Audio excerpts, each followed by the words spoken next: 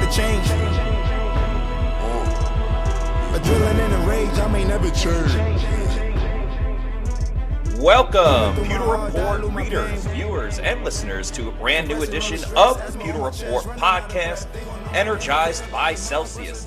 It is a Wednesday edition of the show. We are in prime time at 7 p.m., and I'm your host, Matt Matera. I am going solo for tonight's show, changing things up just a little bit. And speaking of changing things up, there's been a lot of quarterback conversation lately, and rightfully so, with the signing of Baker Mayfield and the big quarterback competition that's coming up for the Buccaneers come the summertime in training camp.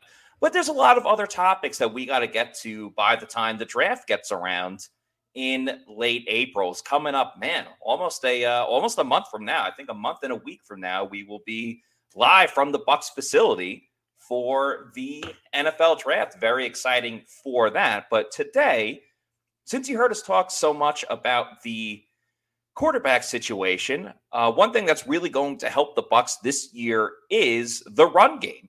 It was terrible last year. There's no sugarcoating that.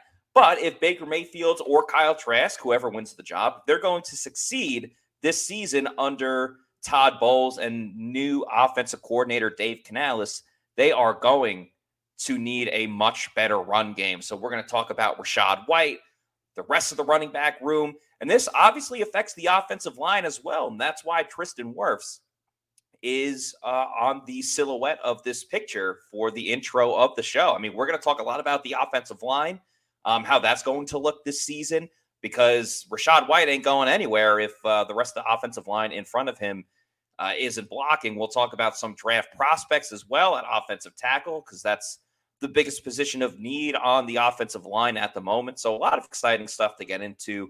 One more time, I am your host, Matt Matera from PewterReport.com for the show tonight. Hello, everybody. Thank you all so much for joining me on today's show. We're going to get to a lot of questions as well. If you have questions about the draft, the Bucs running back room, really anything, I'm happy to get into it. Want to give a shout out to everybody in the chats right now. I see Al Bundy in there. I see Wayne. A couple people before the show even started. Tom's always at the beginning saying, "Go Bucs." Football fan says, "Hello, everyone. Let's go with the running game." Wayne saying, "Hey." Tom saying, "I don't mind Darnell," talking about Darnell Wright in the first round. I just wish we could trade down a little bit for him. So a lot of topics to get into on tonight's show. Of course, we can't talk about the Pewter Report podcast without mentioning Celsius Energy Drinks, the official sponsor of the Pewter Report podcast, a variety of flavors. And they have some new ones. The Fantasy Vibe, that tastes like a creamsicle, and we know Bucs fans like creamsicle. And the Sparkling Lemon Lime, it's almost like having a Sprite, but even better for you. So make sure you check it out. 7 essential vitamins. No crash, no post-energy drink bitters that you might get from some other products out there. So if you want to try out Celsius Energy Drinks, go to the store locator, check out what bodega you can go to near you and pick one up. A ton of awesome different flavors. Check out Celsius Energy Drinks, the official sponsor of the Pewter Report podcast. Let's get to a couple more comments as they start trickling in. Shaggy says, "What's good, Pewter people?" Pete says, "Go Bucs." And Wayne wants the Buccaneers. He says, offensive tackle or trade down to the second round for multiple picks. So yeah, we'll get into the draft in. We'll get to the draft in just a moment. We'll start with the running back room. Kind of dip all over the place. I'm happy to go in and out of topics. Whatever the case may be. Richard says, "Celsius helped me get through 2 back-to-back NHL games here in LA with my favorite hockey team in town." That's awesome, Richard. Hope you have a great time watching the game. Who's your favorite hockey team? I'm not sure if it's the Lightning or the fact that you're in LA, if it's a different team that's visiting. Derek says, "I wouldn't mind having an extra second or early third rounder." Football fan says, "Bucs cannot trade down every year." Yeah, so the Bucs have traded back a lot. Obviously, last year they infamously traded out of the first round and were able to acquire more picks. And then they end up going with Logan Hall with the first overall pick in the second round. Jason Light typically does like to trade back more often than trading up. He did trade up one spot in order to get Tristan Wirfs, and that was a good idea. Pete says offensive line, running back, cornerback, linebacker, definitely all positions. I shouldn't say definitely all. Offensive line, clearly position of need. Nickel corner, I agree with. Depth at linebacker, I agree with. Running back, they are pretty set overall. I think they could add one more into the mix. But at the end of the day, when you have Rachaad White as your number one guy, I think you have to feel pretty good about that. Tom, I see your comment as well. I appreciate it. I'm not going to put it up on the screen at the moment. I'm not trying to diss other podcasts out there, but I appreciate the kind things you're saying about me personally. So shout out to you, Tom. Thanks for that one. All right, let's talk a little bit about the Bucs offense, and specifically, I know that's Todd Bowles right there, but he's going to oversee everything. Specifically, the offense that is going to be run by the one and only Dave Canales this season.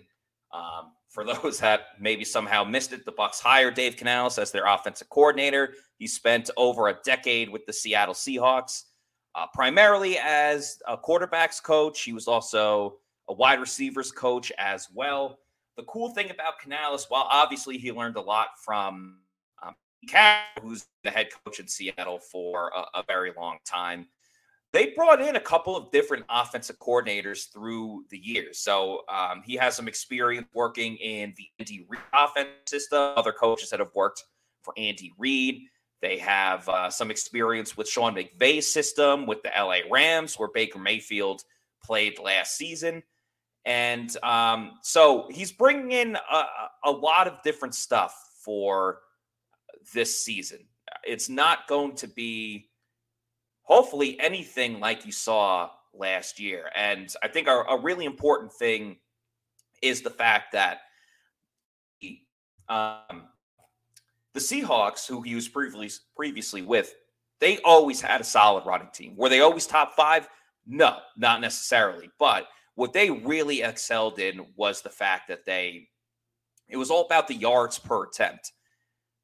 You may not always have a 150 rushing yard game, but if you're getting off the ball, if you're getting quality runs every single time, I think that's really important. So with Canales, what you're really going to see more than anything else is a lot more motion up at the line of scrimmage.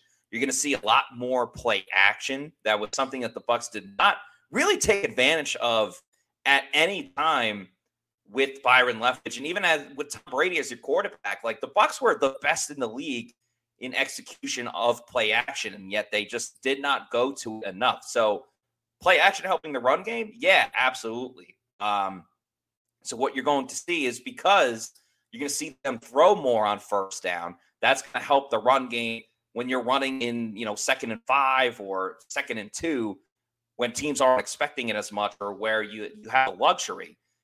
That's going to help a long way. I think what's really important is, again, with Canales' connections over on the West Coast, coaching the Seahawks, but learning a little bit from the Rams type of offense. With the motion at the line of scrimmage, you're going to see more zone blocking. The Bucs used to really just have a straight up head-to-head type of blocking, hat-on-hat type of thing. With Dave Canales as the offensive coordinator, you're going to see a lot more zone runs. That's going to allow a lot of creativity. You're going to see counters. You're going to see motion. You're going to see offensive linemen pull. You're going to see them go to the outside as well.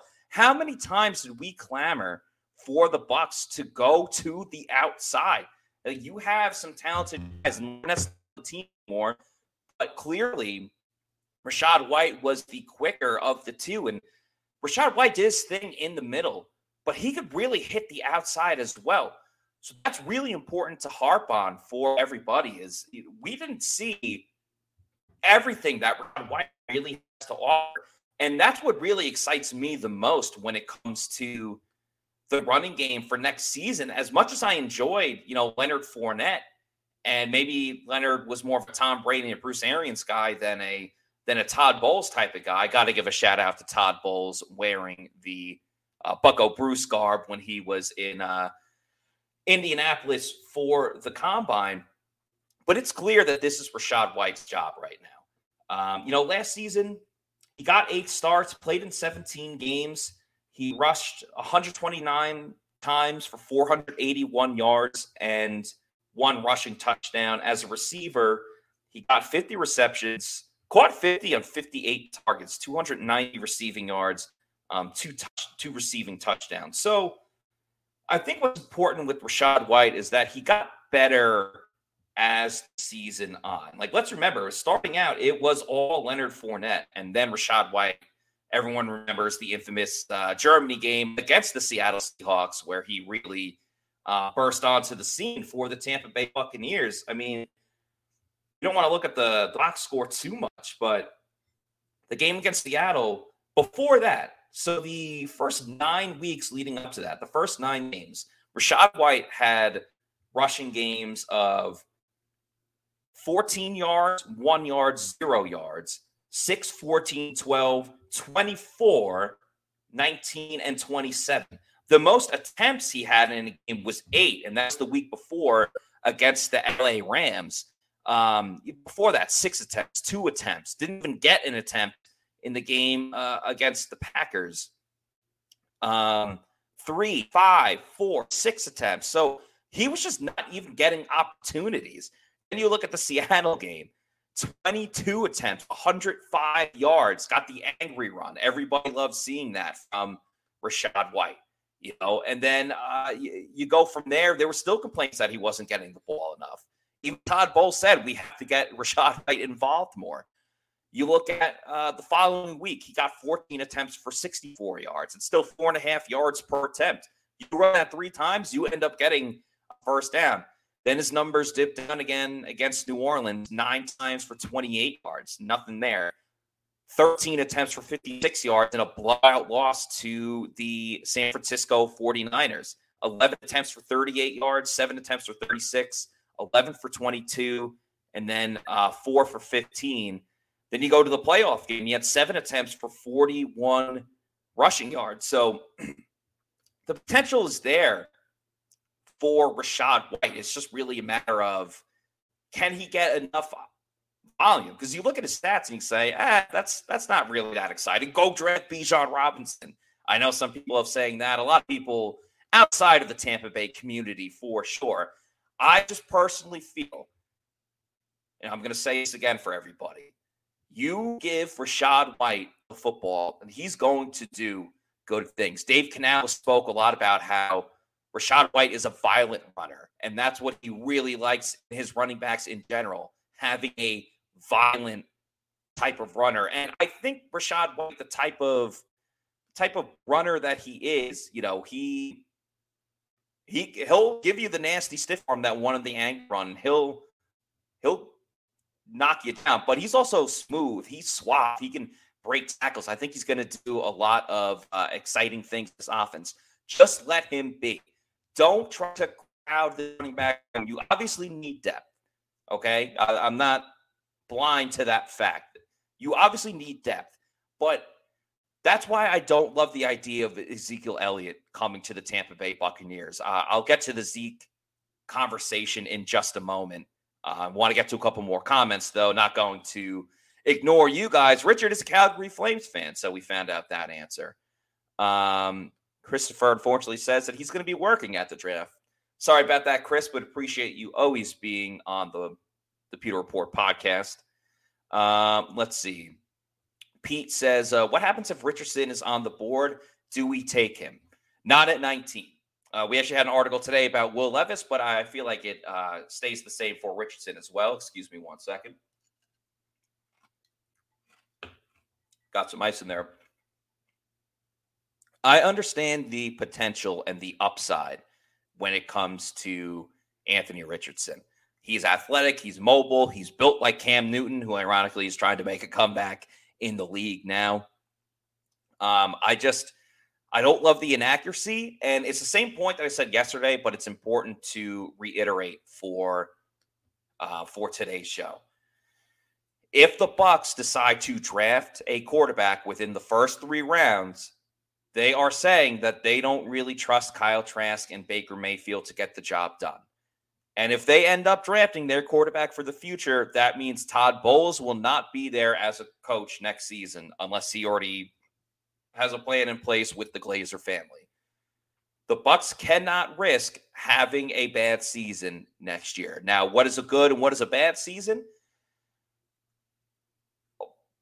The NFC South is very much wide open. I think we have to take with a grain of salt. This is a different team without Tom Brady, and there's going to be growing pains with Dave Canales in and a new quarterback. So for me, a good season for the Bucs, you have to get to at least 7 or 8 wins. You have to be trending in the right direction by the end of the season. Maybe you're still in the playoff hunt by, week 16. You got to stay, at least in the NFC South, playoff contention for a majority of the year. I'm not saying the Bucs have to make it to the NFC Championship game or get back to the Super Bowl.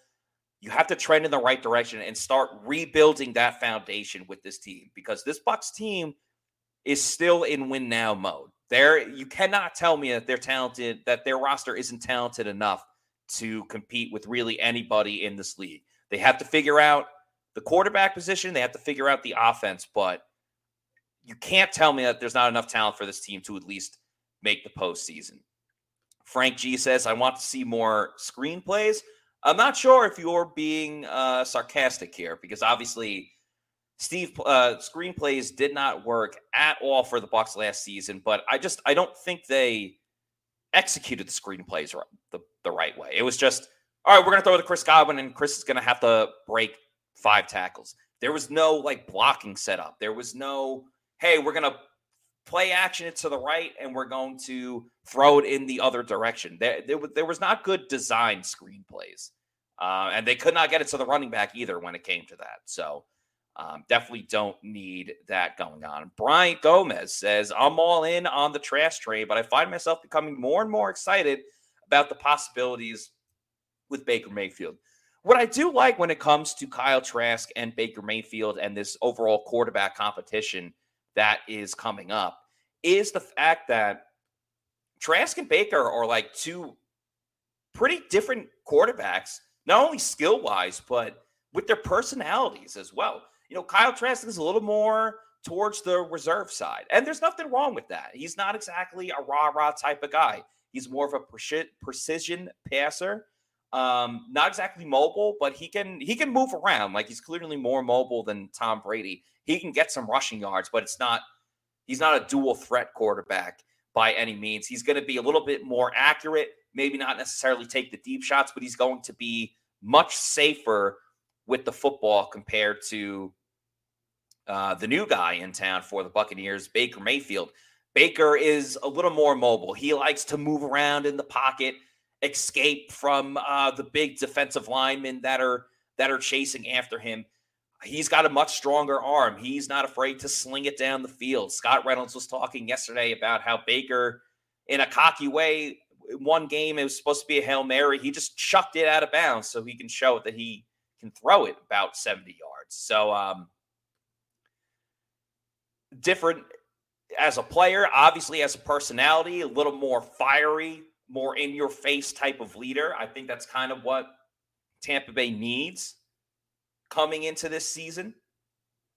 One thing that Kyle Trask and Baker Mayfield do have in common is going through playing adversity. By that, what I mean is Kyle Trask was a player that had some time in high school, but then wasn't a starter anymore, wasn't crazy recruited, ends up going to Florida, and then he's on the bench for the first couple of years of his career.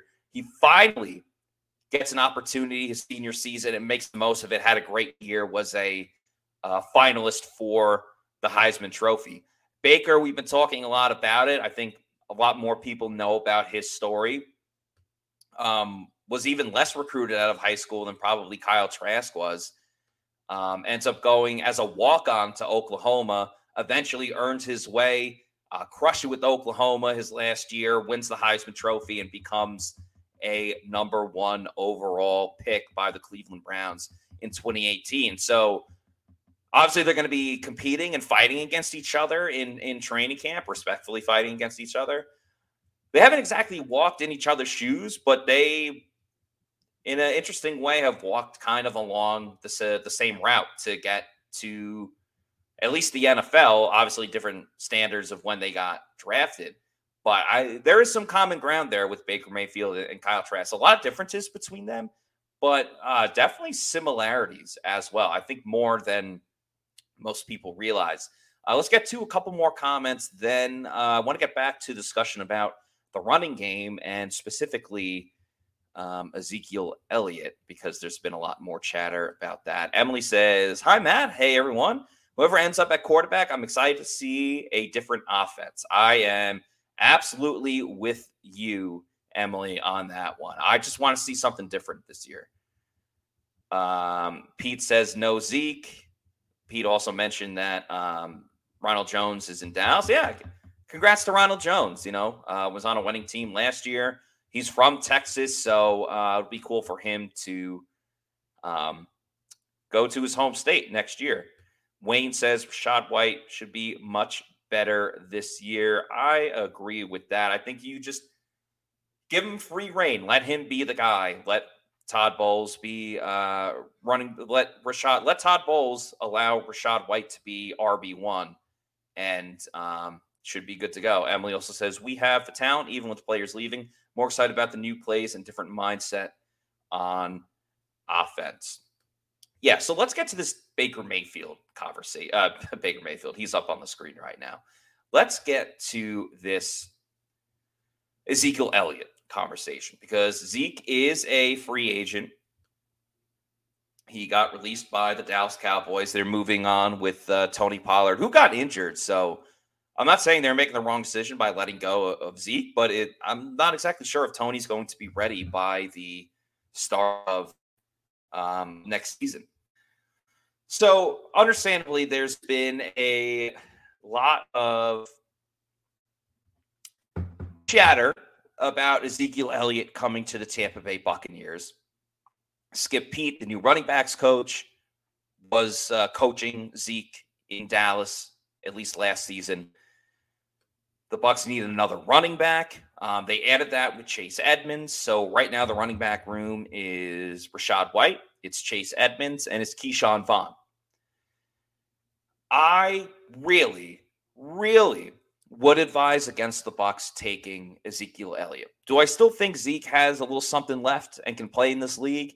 Yeah, I do. I'm going to give Zeke the benefit of the doubt that if he comes into any team, I'm not saying specifically the Bucs, but he goes to any team with that chip on the shoulder, kind of like how Baker Mayfield is going to be this season, and he wants to prove people wrong, I have no doubts that he can be a serviceable running back in the way that Leonard Fournette was when he got cut by the Jaguars, comes to the Bucs and, had his shine over the past couple of seasons.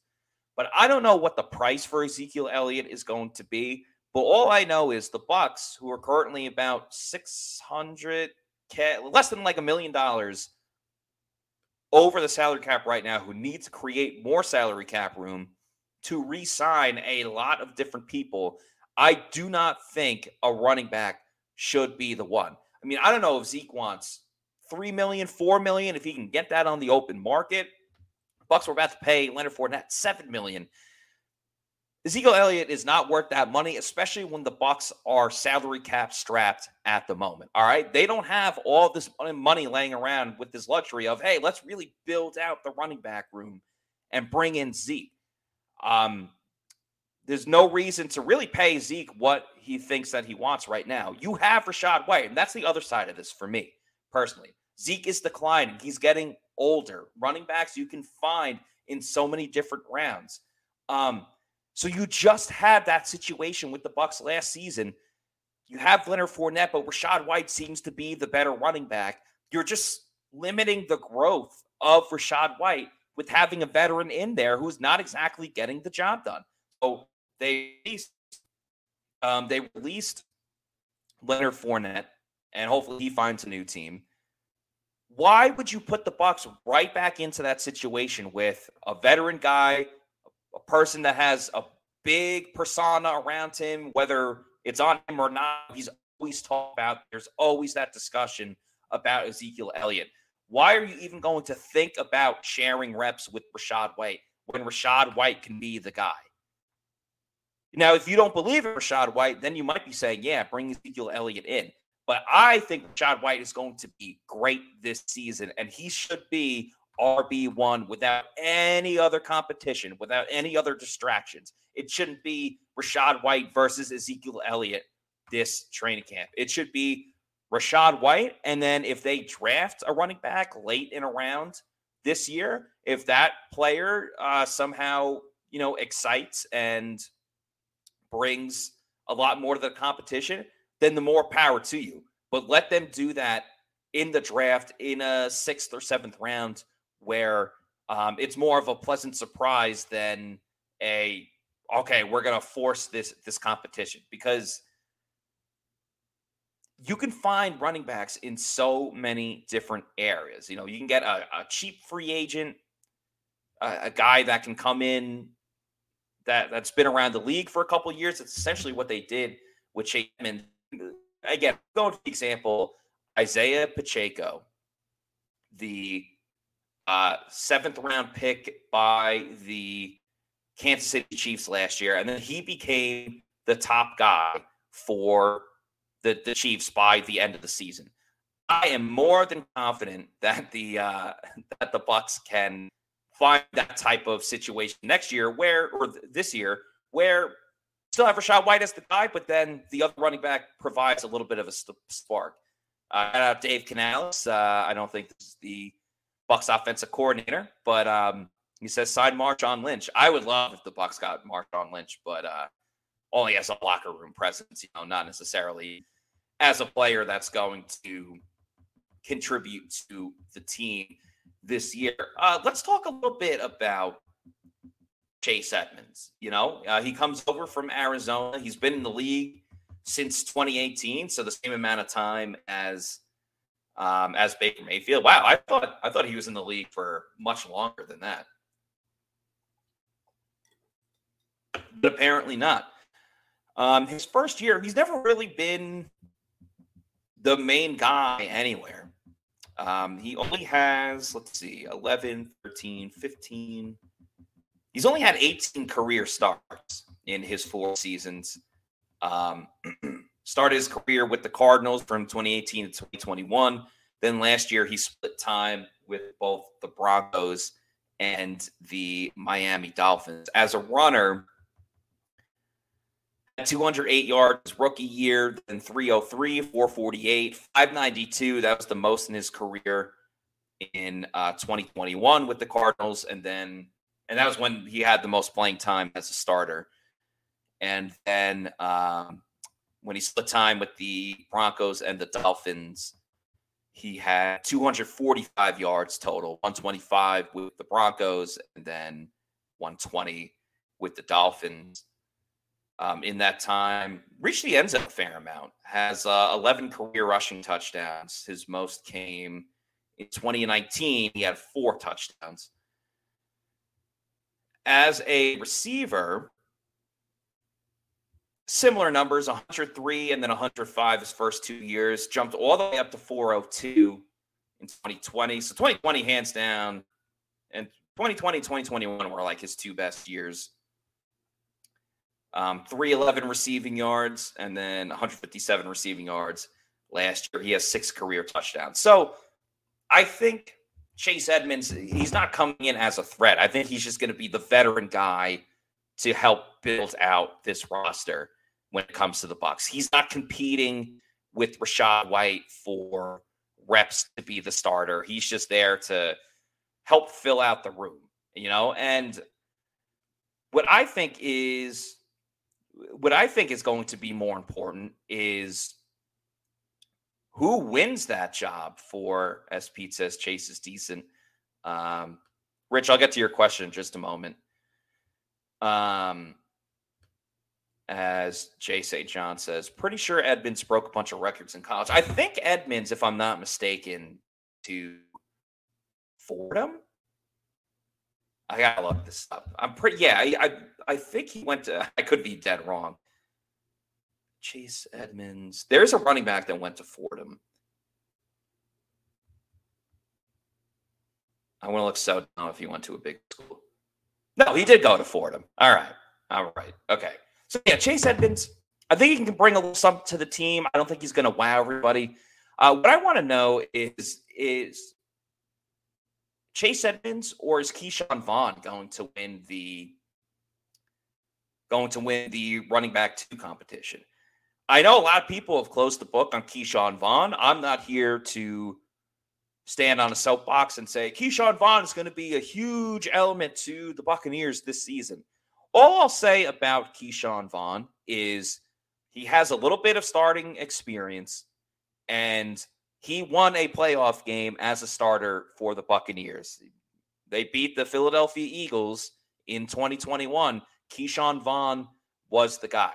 I think he's more than capable and more than fine if he's going to be a running back that gives some time for Rachaad White and plays a series or two in the first half, a series or two in the second half.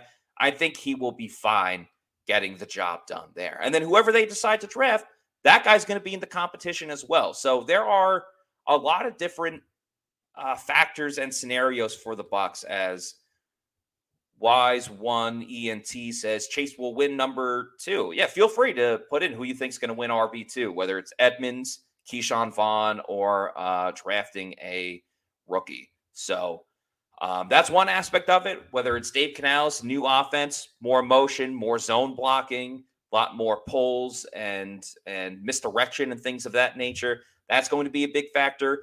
Rachaad White being the number 1 running back, fully letting him go, fully letting him be the guy without having to share reps with anyone else. That's going to be a big difference. And then filling out the rest of the running back room, who's going to win that second job. Those are kind of the key points for the running back game this season.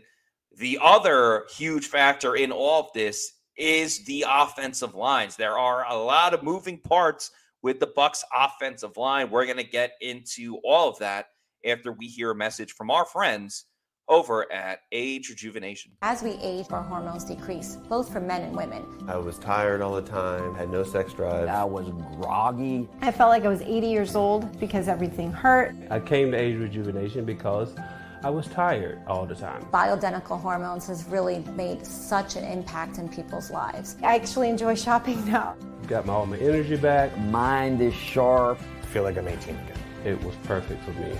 Get with Age Rejuvenation. Do it now. Don't wait. Call Age Rejuvenation today. Look better, feel better, have better sex using Age Rejuvenation. They have testosterone therapy, peptide therapy, and stem cell therapy as well. Pictured there on the screen is former Buccaneer tight end John Gilmore. He was a big part of the Pewter Game Day show this season. That's a current picture of John Gilmore. That's not him from when he was playing. He speaks a ton about Age Rejuvenation, how much it's helped him. Scott Reynolds of PewterReport.com has done very similar. He feels 10 years younger. He's lost weight because of it. It's helped him out a bunch. So go to agerejuvenation.com. See how it can help you. All right, let's get back to the conversation. We'll get to some chats by everybody, all the Pewter people, as Wise1 ENT says, Keyshawn's balance is off. Pete says, Vaughn runs harder than White. Neither have game-changing speed. I would say White is able to make people miss a lot more. Let's see.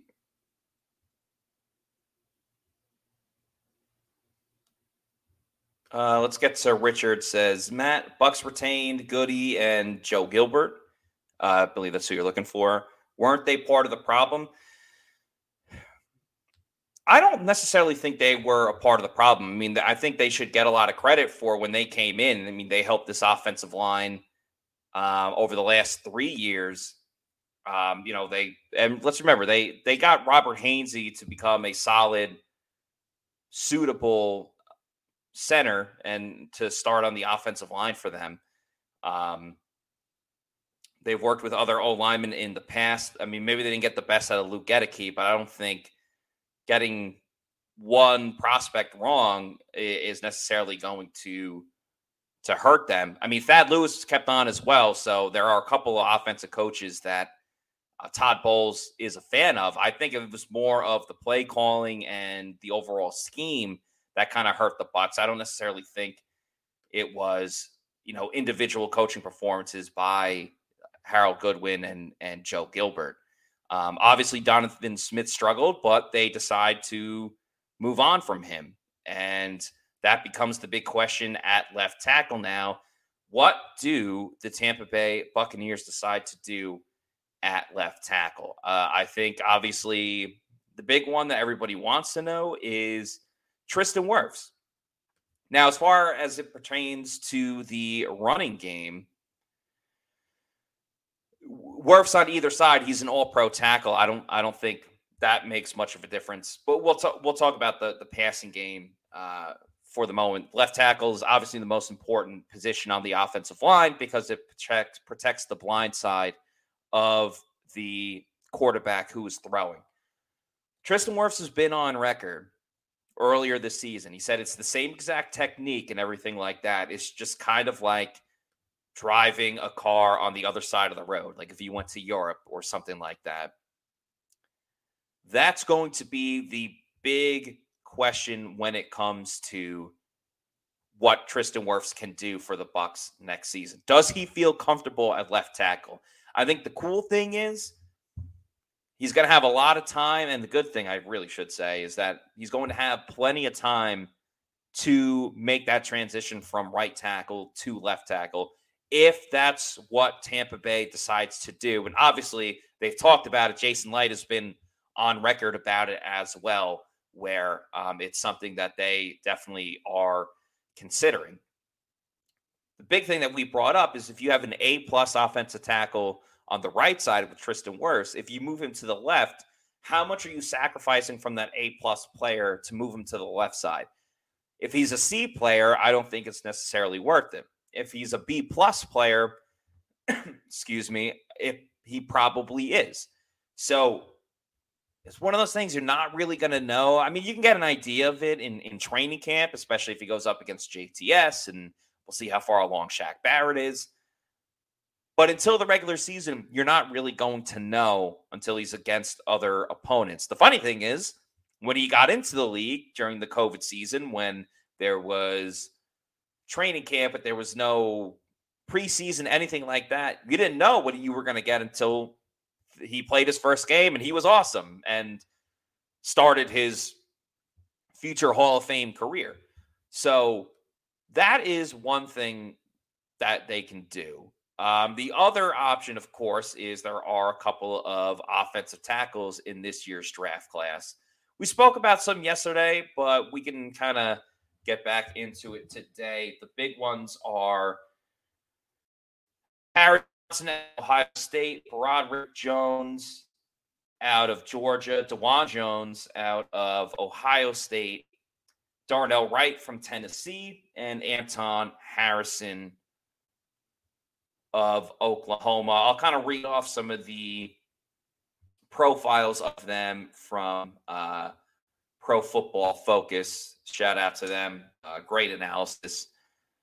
We'll start with Anton Harrison from Oklahoma. Says Harrison saw significant time at left tackle as a true freshman in 2020 before taking over as a full-time starter over the last two seasons.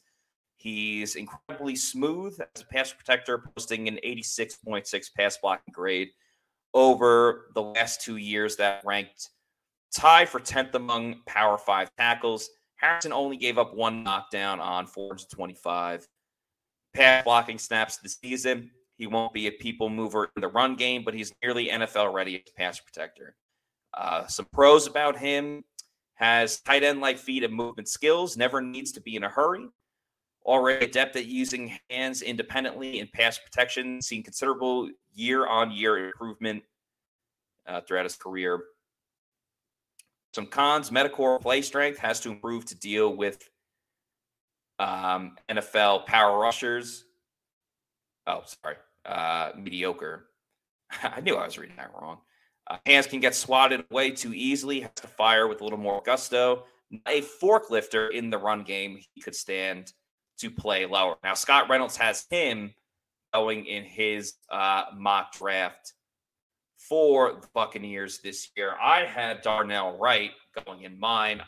This would be a situation where he could play the left side. You could also play him on the right side if you want to move Tristan Wirfs to the right side. Yeah, Kieran says every mock draft seems to see us taking Darnell Wright at 19. Yeah, first of all, I made my mock draft, what was it, 2 weeks ago, a week ago? So I got ahead of the Darnell Wright hype. I'm kind of the conductor of the Darnell Wright train now.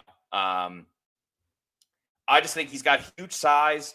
He's great pass blocking. Could do a little bit better run blocking. But yeah, we put up a mock draft roundup today on pewterreport.com, and like almost every single mock draft had Darnell Wright going to. Earlier on, I think people had him as like a fringe first round pick, and now, he could be the guy that the Bucs end up taking at 19. It'd be really cool to see if that is the case. Let's get to Darnell Wright. The overall outlook on him is pros are power personified, tons of experience, held up very well against Will Anderson Jr. Speed against Alabama. His hand usage massively improved this year. Cons are foot speed, well below average by NFL tackle standards. Forward lean leaves him open to push pulls. 1 year as a plus performer. The tape was nothing special 3 years prior. Another guy that I'm pretty high on, and I think he's like the new type of fringe first rounder, late first round guy, that would be DeJuan Jones from Ohio State. A lot of interesting stuff to see from DeJuan Jones. He embodies first man off the bus to a T, as he's freakishly large at 6'8", 360 pounds, and a 7'6" wingspan. He crushed at the Senior Bowl. He was one of the top guys. He did so well in individual drills and in group drills, did great pass blocking. I mean, he straight up like smashed people to the ground. You want to talk about pancake blocks. He had a ton of them. He didn't even have to practice the last day at the Senior Bowl because he did so well there. Large human being, the power's in his hands. He uses them so well despite being so long. He's a student of the game. He understands his limitations. The cons are foot speed, balance is shaky, and playing in space is not his thing, but he's likely too tall for guard, has to operate in tight quarters. The other two offensive tackles that are in the mix in this conversation, I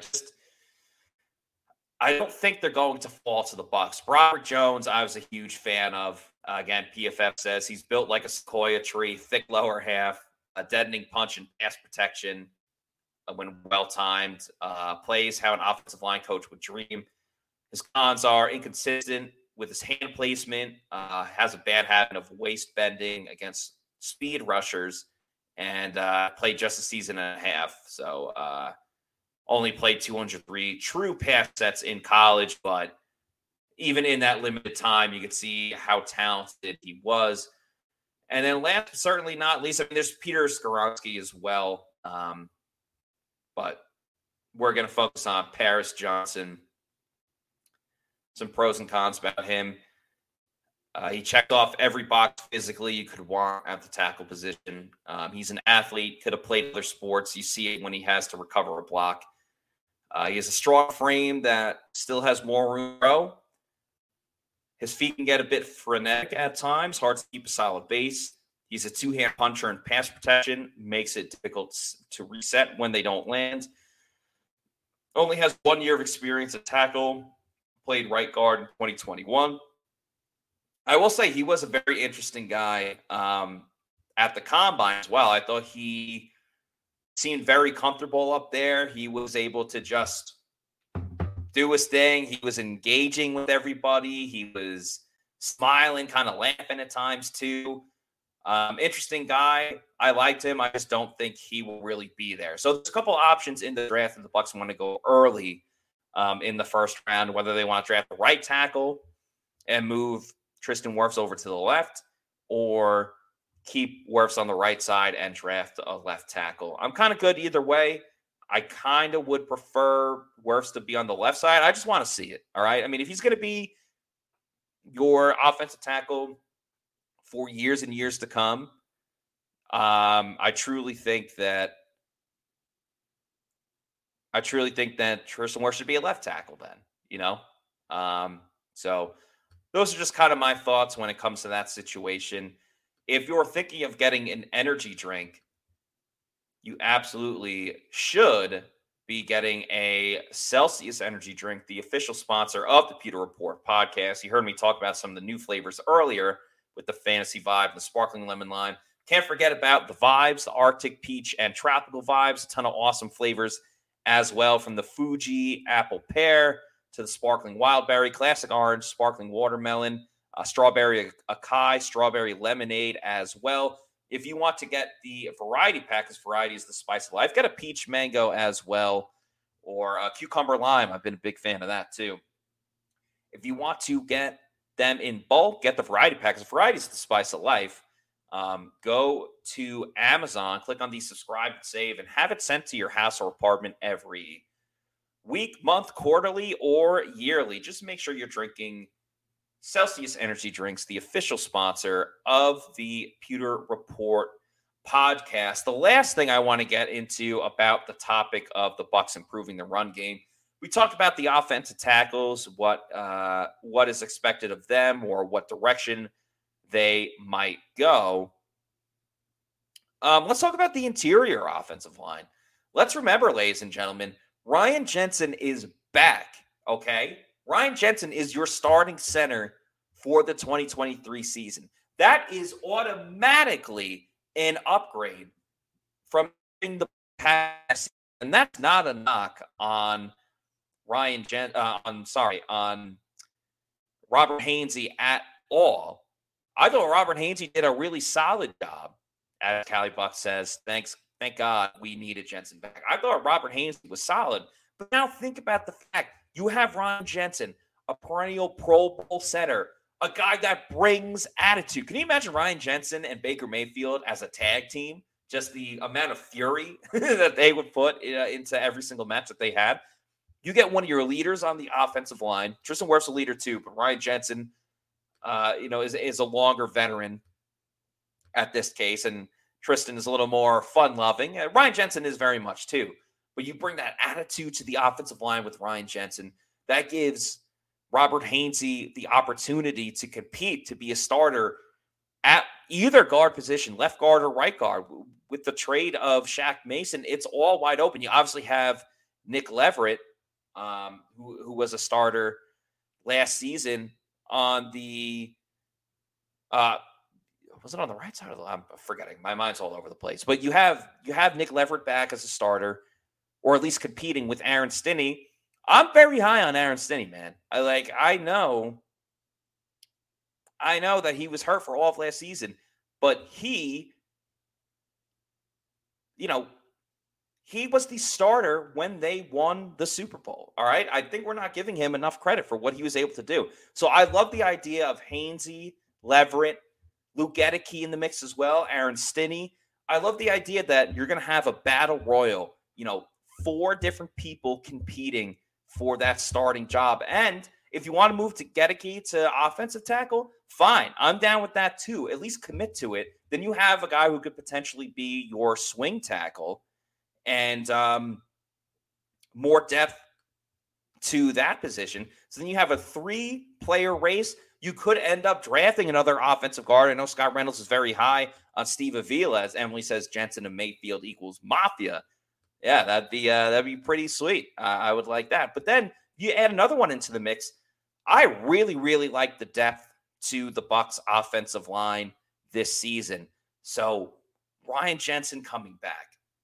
Maybe even a better season from Nick Leverett. Remember, Leverett didn't start until a couple of weeks into the season, starting at left guard after Luke Gedeke got hurt. If you get Gedeke going from the beginning, Leverett on the left side, maybe Hainsey on the right side, whatever it is, or Stinney, can play both sides as well.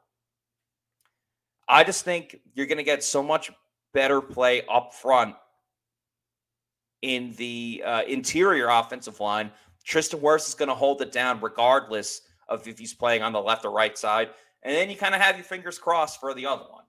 Will you get another Tristan Wirfs, or will you get another Luke Gedeke? Or maybe Gedeke even takes a step up this year. You can't rule him out either. Just because he didn't have the best rookie season, neither did Rondé Barber. I'm not comparing Luke Gedeke to Rondé Barber. That would be absolutely crazy. They would play two completely different positions. But, you can't just completely hold that out just yet. So I think there's a lot of different elements that are going to contribute to the Bucs having a much, much better running game going into the 2023 season, which of course will help Kyle Trask and Baker Mayfield, and obviously the passing game as well, if you can attack teams in different ways. By the way, if you are a fan of PewterReport.com and you want to follow us and our content in different ways, please feel free to follow us on our Twitter, Instagram, and Facebook. That is all at Pewter Report. And then our YouTube channel is Pewter Report TV. We do a podcast here 4 times a week. We also we put up various clips, various shorts. We always try to come up with different content that we think everybody would like. So if you don't mind, please like and subscribe. Tell your friends about Pewter Report TV. We would really appreciate it. That's going to do it for us on tonight's show. Thank you so much to everybody that was watching. As Shaggy says, Rondé, Hall of Fame 23. Let's go. We're going to have another episode tomorrow. I will have a guest with me, so you don't have to deal with me just blabbing the whole time on tomorrow's episode. We're going to be at 7 o'clock again tomorrow night in prime time. So set your clocks, have your dinner, or watch this and then have dinner like I'm about to do. That's going to do it for me tonight on the show. Thank you, everybody, for watching. We love you. All Pewter Report loves you. I love you, too. Thank you to the Pewter people. We'll see you tomorrow at 7 p.m. for another edition of the Pewter Report podcast. Later. Peace out.